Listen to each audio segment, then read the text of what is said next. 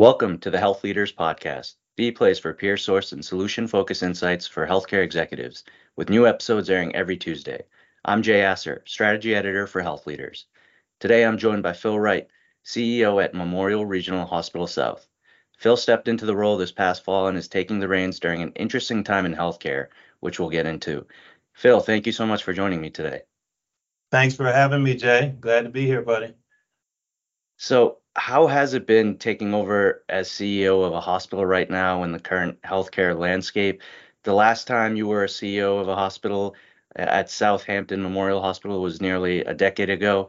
It must feel a lot different right now, considering all the new challenges that have popped up over the years, especially following the pandemic. Yeah, you're right. The pandemic was definitely kind of a once in a lifetime experience for everybody. You're right. It's been 10 years since I was in the CEO chair. But honestly, Jay, to be frank with you, I've been fortunate to have the opportunity to hold in between that time some other C-suite level positions that really kept me connected still to what the major main issues were surrounding healthcare. So I still feel pretty connected with those challenges. It kind of leads me to the old saying of the more things change, the more things stay the same, right? So I mean, there's certainly some things that are the same. That we're still dealing with reimbursement issues. We're still dealing with tremendous staffing shortages in certain areas. We're still dealing with, um, a capital shortage when you've got facilities that are aging and you need new equipment, you need new buildings, so forth and so on. So I'm not sure a whole lot has changed in that arena, but there's certainly some new trends and new issues that maybe if you've been in the business as long as I have, we hadn't dealt with until now. Things like the technology and AI. How do we use it? What's the best case for using it? Competition from very non-traditional healthcare entities that have gotten into any and all aspects of healthcare and how we deliver it. And then, I think dealing with a workforce that is certainly different than what maybe it was 10, 15, 20 years ago. People are motivated in different ways now. The pandemic certainly forced us to look at how people do their work differently. So different challenges, I think, that certainly have reared their heads and something that most CEOs or C-suite level executives are having to think about on a daily basis. Sure, and I'm sure we'll get into some of those as we go on. I want to mention also Memorial Regional Hospital South has a good reputation as a rehabilitation hospital. How are you aiming to build on that now, stepping into the role? And are there challenges that are specific to rehab hospitals right now that maybe differ from some acute care hospitals? Yeah, so Memorial South is a unique hospital. We actually have an ED and we do surgery here, as well as being the home for our rehabilitation institute. So we've got a large number of rehab beds, but we've got some acute care beds, and like I said, do some other more traditional hospital things too. So it's kind of a unique place. With such a rehab focus, I think heading into my first year, there's some opportunities for us to grow in service lines like orthopedics and MSK, sports medicine, sort of some of those service lines that naturally gravitate um, toward and feed some of our rehab admissions. We are certainly here at South kind of a referral source for within the system for rehab, but we also serve as a relief valve too for our other hospitals that are very busy throughout South Broward County, and we enjoy serving in that capacity too. So the nice thing is we've got room and capacity to grow in both the acute care side as well as the rehab side. And my hope is to be able to continue to look at innovative equipment and other technologies to help with the patient experience and quality. And again, hone in on some of those core things like our sports medicine program and rehab program to try to continue to grow those. So, um, there's certainly challenges to answer your question about rehab specifically.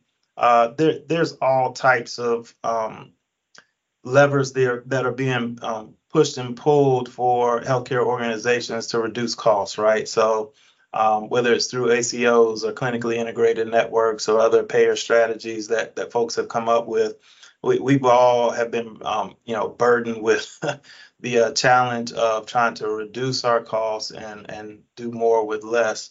So when I think about the utilization of AI and these technologies and stuff, it's not really about whether we should do it. It's just there's so many different products and so many different technologies out there that it's really about picking the right one for your organization that's going to get you to an outcome that ultimately takes care of patients in a more efficient way or in a way that provides better quality. So those are some of the decisions and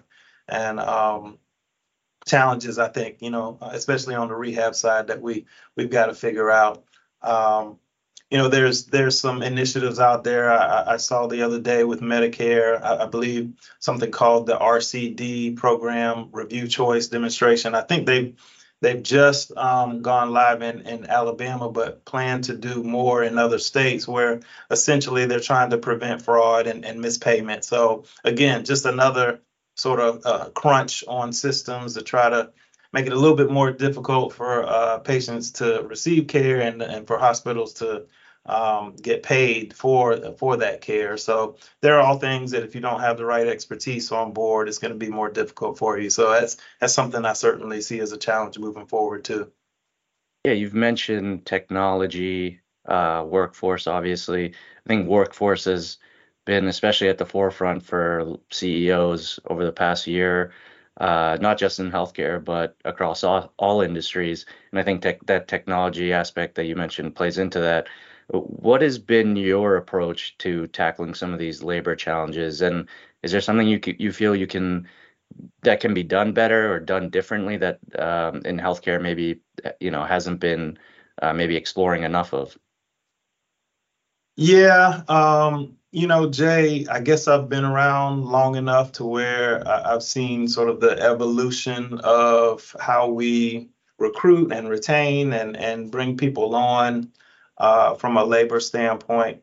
I think we can do things better, obviously, but there's no silver bullet. I mean, as the process evolves and as the culture of the workforce sort of evolves, that there are different needs now than there were, 5, 10, 15 years ago. So what I know every organization must have is a very efficient process for how you bring people on. I've seen too many times before where organizations take 3, 4, 5, 6 weeks, to go through the hiring process. And from a labor shortage standpoint, that just doesn't work. I mean, um, team members and potential staff members will go elsewhere and look for opportunities with other organizations if they feel like they can bring them on faster. So having an efficient process, I think, is important. I think you waste time if you don't hire for fit versus the obvious competency. I mean, I think we're all guilty sometimes of wanting to just get the position filled, but you end up wasting more time and money if you've got to replace that person after 60 or 90 days because they've were not a good fit or they left the organization for some red flag that maybe if you had spent just a few more moments on the front end and during that hiring process, getting to know them, et cetera, than if you did not. So I'm a true believer of hiring for fit first, and obviously a nurse is going to need to have a real nursing degree and nursing credentials and so forth and so on. But think if you go after culture and fit first, then you have a better chance of retaining that person long term.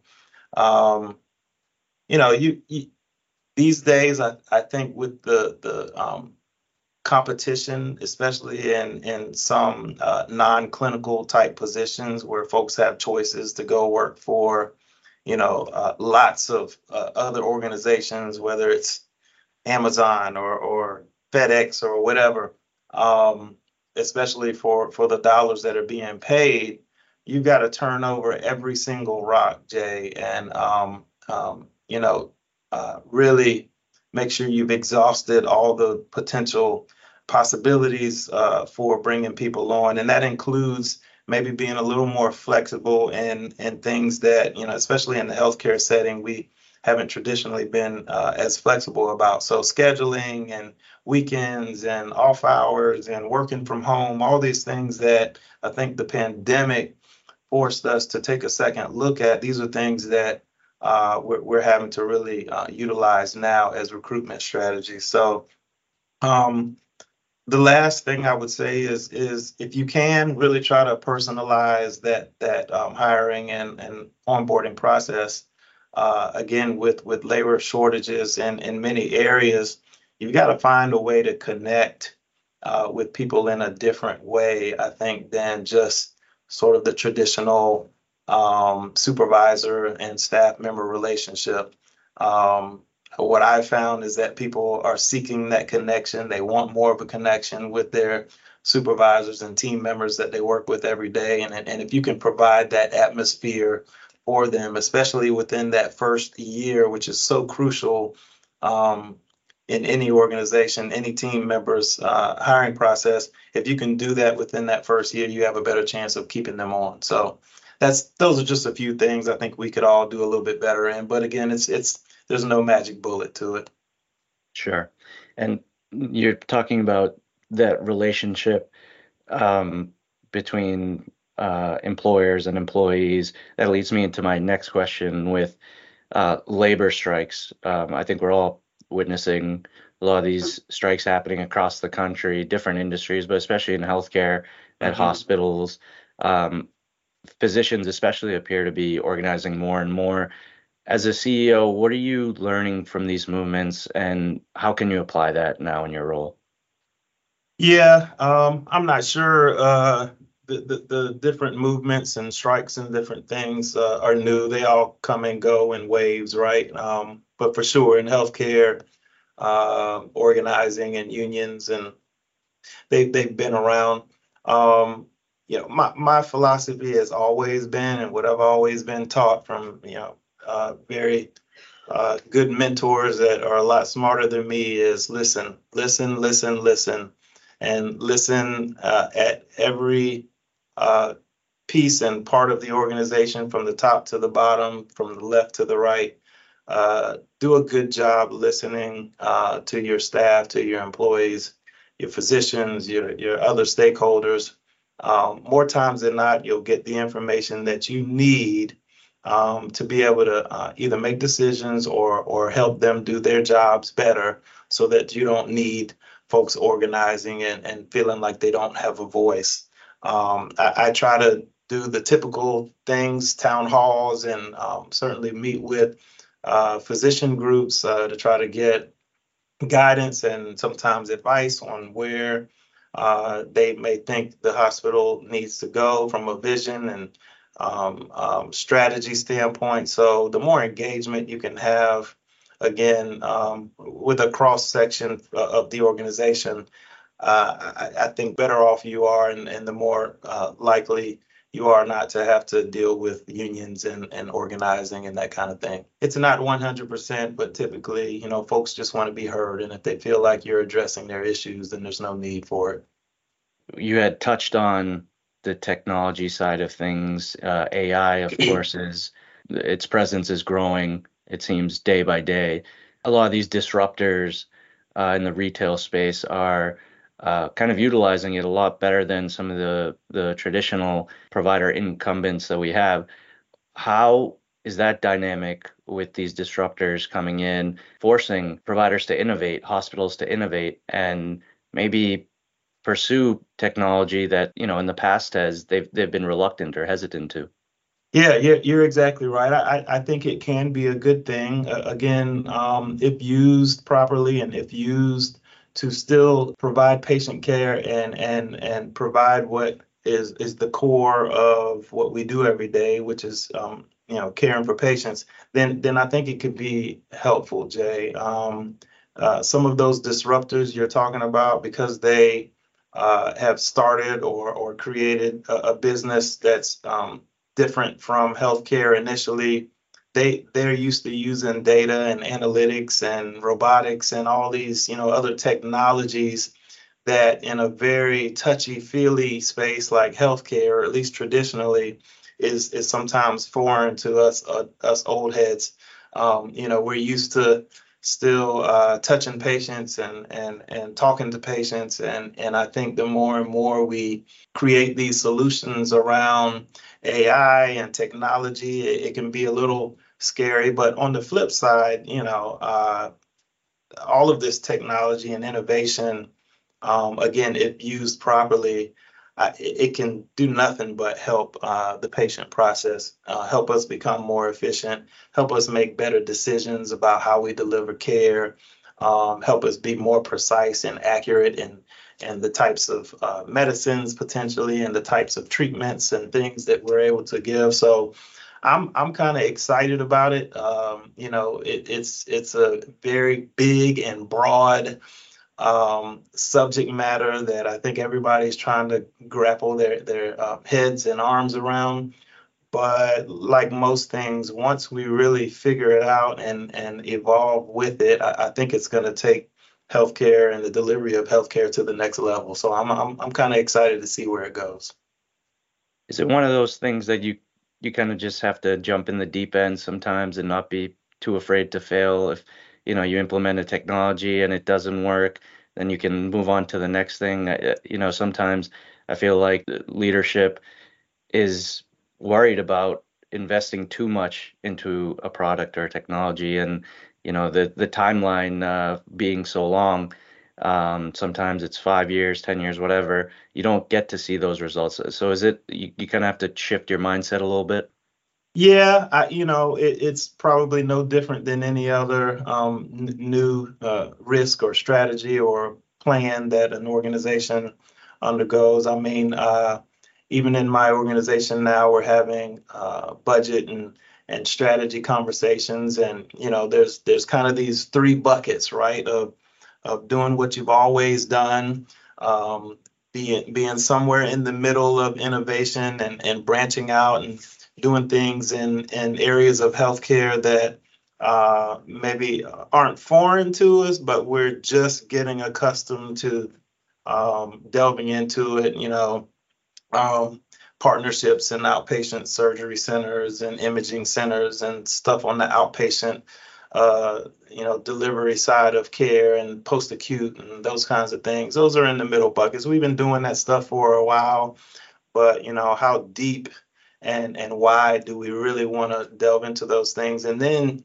you've got the third bucket, which is the totally innovative side of things that, like you said, if we pour a bunch of resources into, Jay, and it turns out to be a bust, well, then everybody, Monday morning quarterbacks and says, how in the world did you do that? And on the flip side, we could pour lots of money and resources into something really innovative and technology and AI and all this. And we get some wonderful wins out of it, and you look like a innovative hero. So it's trying to figure out with those three buckets, and not having an unlimited um, resources to be able to put into those buckets. It's trying to figure out what that balance is and how much do you put here, how much do you put in the middle, how much do you maintain what you've been doing, which has been um, successful for most organizations for a very long time. Where do you prioritize and where do you put those things? So that's the challenge. That's what we're all faced with these days, and I guess that's kind of what makes the job fun. Of course. We've been talking a lot about pain points and challenges that are at top of mind right now for CEOs. But I also like asking CEOs, especially now that we're entering 2024, what challenges maybe are coming down the road that, maybe nothing is completely new. As you've said, you've been in this industry a long time and you've seen a lot of these same issues, but maybe things that are cyclical or die down and then pop up again. Is there anything that's kind of under the radar right now that you see down the road that could be it dominates your priority and your attention? Yeah, workforce issues are certainly something that we have been dealing with for a while. I think, like you said, um, there have been ebbs and flows in certain areas of the workforce that have gotten better and have certainly declined. Areas that we've not had issues with before in the past, traditionally, like I said, maybe some of the um, you know clinical areas now are all of a sudden, burning platforms and emergencies for us. So that'll be a constant. I think those things will continue to ebb and flow. There's always partnerships with schools and things that everybody's trying to implement, and those things help. But over time, especially as our populations get older, we require more resources, we require more people, we require more workers and workforce. It becomes something that you really can't you really can't hide from, and it keeps you up at night. For me locally, my hospital is a somewhat um, aging facility. They've done a wonderful job, as most organizations have, of renovating and making it look new and fresh. But uh, there's certainly a case to be made for when it's time to start over, and that requires dollars and capital that for every organization that has a budget, you've got to prioritize. So there's some clinical projects and things for me specifically here that I want to get into, as I talked about earlier, with orthopedics and sports medicine and some other areas that feed into the rehab process. There's some things here that I'd love to do, but we're resource short as well here, and both on the inside of the hospital and the outside of the hospital, we've got some opportunities to maybe do things different so that we're able to grow. So for me, that's certainly something that's a little bit of a pain point for me right now. Um, from a throughput and operational standpoint, the post-acute environment is tough right now. SNFs have shortages in staffing. Home health agencies and other post-acute settings are having trouble with finding people just like we are. So when that happens, obviously in an acute care hospital, it's time for a patient to be discharged and discharged to the next setting. Yet the next setting has their issues too. It creates a length of stay issue in our hospitals, and delays in patient care and getting people to the next level of care. So it's kind of cyclical, like you said, and it just seems to keep coming around and around. We've done lots of things here internally within the Memorial Healthcare system to try to address that and be as comprehensive as possible. So we've got partnerships with lots of entities on the post-acute side of things, but it's not enough, especially when many of those patients either don't have a payer source or have other social needs or social determinants of health needs that we're trying to address. So that's one piece I think that keeps me up at night too, is how to keep that continuity of care for patients in Broward County flowing and getting people in the right place at the right time. And then lastly, I just want to touch on, there's been a lot of CEO turnover right now. You yourself, of course, are, stepping into the role. Many of your peers are doing the same. Now that you have been in this role for a few months, what are maybe three pieces of advice or tips you could give to other fellow CEOs that are just joining their hospital or organization right now? That's a good question. I would say I'm gonna go back to being a good listener, Jay. Again, listen, listen, listen. And in real estate, they say what? Location, location, location. I'm gonna say in being a healthcare executive, it's listen, listen, listen. Be very attuned to what's going on in your organization. Don't be afraid to turn over rocks that haven't been turned over, because it's just not what was done. I mean, I think that's how you learn. That's how you get to know the people in your organization. I make it a routine of mine to try to certainly round every day and go meet somebody new every day. Even in a smaller organization like mine, you don't get the opportunity to always see everybody. So rounding on the night shifts and the weekends, and coming in on off hours, and really not just asking folks how they're doing, but really asking them some poignant questions and purposeful questions about how things are going with their actual job, and how they do their jobs, and do you have the resources you need to get your job done. I think folks appreciate that just as much as you trying to engage with them in a more personal way to get to know them as well, and their families, and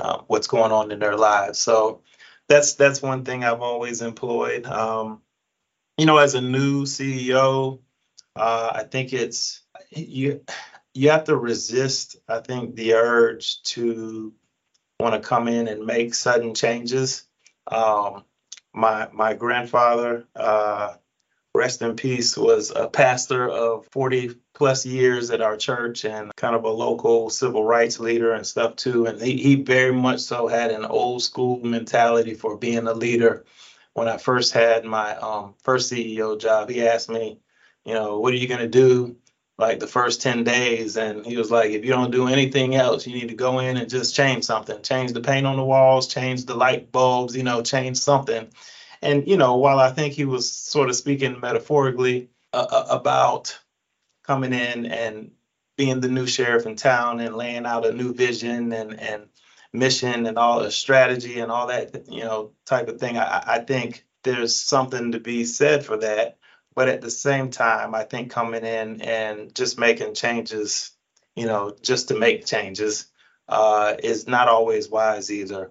You need to get in, get acclimated to the organization, get to know people, understand why certain things maybe were done or not done, and then I think start gathering some information and data, and hopefully put yourself in a position to make decisions after that. So don't be afraid to sit back and listen and observe, and then make decisions from there.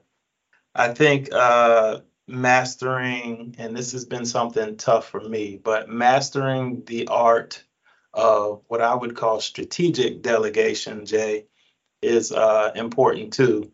Um, if you read any book, every leadership book will tell you, yeah, delegation is important, but I say strategic delegation because I've been in situations where you delegate, but you delegate to the wrong person, the wrong project, so you need to get the right project to the right person so that you're hopefully efficiently getting it done. You're not having to jump in and give a lot of feedback. It's within the wheelhouse of the person you're delegating it to, and so forth and so on. So strategic delegation, I think, is a key skill too, and ultimately being authentic, Jay. I mean, you need to have a level of authenticity and genuineness about who you are, and your value system, and how that relates back to your leadership style and how you want patients to be taken care of. People can see through disingenuous characteristics and traits pretty easily. So I've made it a point of mine to just try to be as authentic as possible. There are certainly leaders out there with many different styles, type A, type B, people that are introverted, people that are extroverted, yellers and screamers, people that like kind of being in the the background, and I think there's a place for every one of them. There's no one way to skin a cat, but what you have to do as a leader for sure is to stay true to who you are, and I think you can't go wrong if you do that. No, I think that's great advice. I think not just for CEOs, but any leadership position. Yeah, that's all the time we have, Phil. Thank you again for the conversation. It's been really insightful, and yeah, you've been very generous with your time. We appreciate it. Well, thank you so much, Jay. I appreciate you inviting me, and look forward to catching up with you soon, buddy. And thank you for listening to the Health Leaders podcast. We'll be back Tuesdays with more healthcare industry insights.